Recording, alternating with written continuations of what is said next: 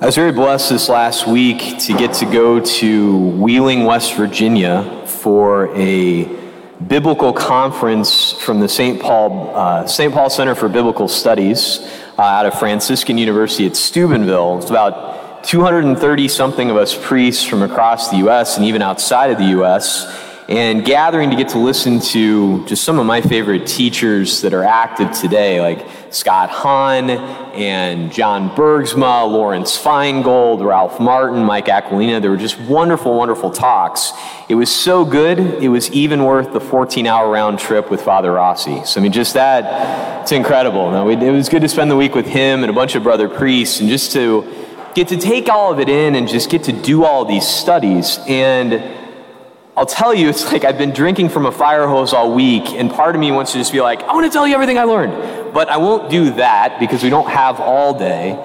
But I want to kind of focus on, in particular, some of the key things I learned from probably my favorite scholar who's active today, Dr. John Bergsma. And he gave us 4 lectures on, the first one was called St. Luke. The next one was St. Luke, the Gospel. The next one is St. Luke, the liturgical year. And then he kind of, in the last one, sort of like tied it all together, right? So when I say St. Luke, the liturgical year, what I mean by that is this. So, you know, we have 3 different cycles for our readings, right? So we are currently in year C. So during year C, we spend the time going through the Gospel of Luke. Year A is Matthew, year B is Mark, year C we get Luke, and then John gets fit in at different times. Like if you remember back to the Easter season, we spent a lot of time in the Gospel of John. Well, Dr. Bergsma walked us through all of this, and as always, it was just amazing. And there are 2 main pieces I want to kind of pull out and share with you today, especially in light of all of the readings we get on this Sunday. And the first one is this. So when you look at the Gospel of Luke, it's divided up into 4 main sections. So the first 3 chapters are the infancy narratives. And Luke gives us a lot of things that we don't get in the other Gospels. A lot about our Blessed Mother. And like, you know, the instance, for example, when Jesus is 12 and the finding in the temple. Just a lot of beautiful things that we really reflect on during the Advent and Christmas season. And then the next section from chapter 4 to the end of chapter 9, we get the initial like signs and teachings. So some initial miracles from Jesus and like his Sermon on the Plain, kind of like the Sermon on the Mount in Matthew. And then you jump ahead to chapter 19 to 24. It's Holy Week. You get like Palm Sunday. And Luke gives us more about the Last Supper, more details about what's going on in the Eucharist. And in fact, the only time in the entirety of the New Testament that the phrase New Testament is used is in reference to the Eucharist. This is the New Testament in my blood. It's an incredible thing. We'll unpack that more later. But like he goes through these awesome things. You know, Luke incorporates so much for Holy Week, including like the road to Emmaus. He's the only one who tells us about that. Now, you may be thinking to yourself, Father, you just skipped like 10 chapters there, buddy. I sure did. And here's why. We're in the midst of those 10 chapters now, and we basically will be for almost the rest of ordinary time. We're on the 17th Sunday right now. We got about 17 more to go, and we'll be in this section, and it's called, are you ready for this? The Death March. Okay, I bet you didn't know that before. It's been kind of new to me too. But starting at chapter 9, verse 51, it says, when Jesus' time to be taken up had come, he set his face toward Jerusalem. And for the next 10 chapters, he's on the march to Jerusalem. And we know what's coming in Jerusalem, the cross. It's there that he is going to be laying down his life. It's like you can see the sort of like storm clouds on the horizon as he's marching through these chapters. More and more confrontations with the scribes and the Pharisees, with just encountering the wickedness in this world. And he knows that at the end is coming his cross. That's why he sets his face toward Jerusalem. But the fascinating thing about that, and we pick up with this today, another thing that Dr. Bergsma pointed out for us, is St. Luke, more than all of the other Gospels, references the fact that Jesus very often stops and prays. More than any of the other evangelists, he tells us about these times that Jesus was praying. Like the Transfiguration, they went up the mountain and they were praying. He keeps referencing the fact that our Lord prays. And I find it very interesting that last Sunday, we got one of those scenes in the gospel that you only get in Luke, when Jesus goes to have dinner at the home of Martha and Mary, right? We discussed that last week, and that closing line from the gospel last week is so important. Martha, Martha, you're anxious and worried about many things.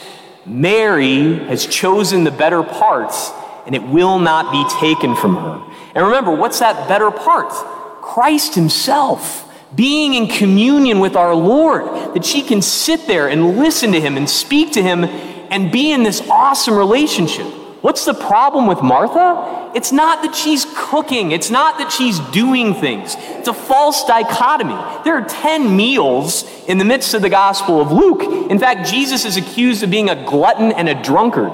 So obviously, he's ate and drank several times. So he's not against like cooking meals and doing work. What's the problem? Martha was anxious and worried about many things. Mary had her sights on Christ first. And this is why I bring that up again. You know, in the original writing of the gospel, we don't have the breakdown of all the chapters. It just keeps moving. So as soon as he says, Mary has chosen the better part, and it will not be taken from her. Jesus was praying in a certain place, and when he was finished, it's amazing to me. It goes right from Mary is praying, is sitting at the feet of Jesus, and then immediately Luke tells us Jesus was praying in a certain place. It goes right from the fact that Mary sits at the feet of Jesus, listening to him, conversing with him, and then Jesus shows us that he sits at the feet of the Father, that he prays, that he has chosen the better part and is inviting us into the better part as well. It must have done it enough that his disciples want to know how to do this. How do I enter into this? How can I do what you do? And this next word is revolutionary, and we've heard it too many times because we don't realize how revolutionary it is. We've said it countless times, hopefully we'll say it a lot of times even today, and even in the liturgy, the missal puts on the words of the priest a way of saying, get ready, this is a big word. It says, we dare to say, our Father, right? Father. That's how he opens it up. When you are to pray, say, Father. And like I said, we say it so much, we don't think about the fact that this is unique. We're the only ones who do this. Followers of Jesus Christ. Other world religions don't refer to God as Father. In fact, in Islam, that's blasphemy. He's Allah. He's our taskmaster. He is not our Father. He commands us.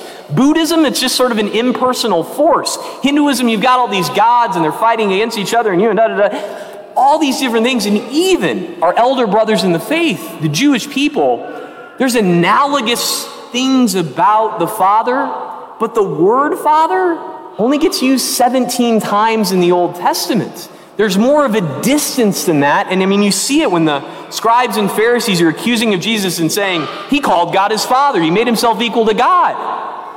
God himself, Jesus Christ, God from God, light from light, true God from true God, tells us when you pray, say, Father. He's inviting us into this relationship, into the relationship that we've been created in the image and likeness thereof.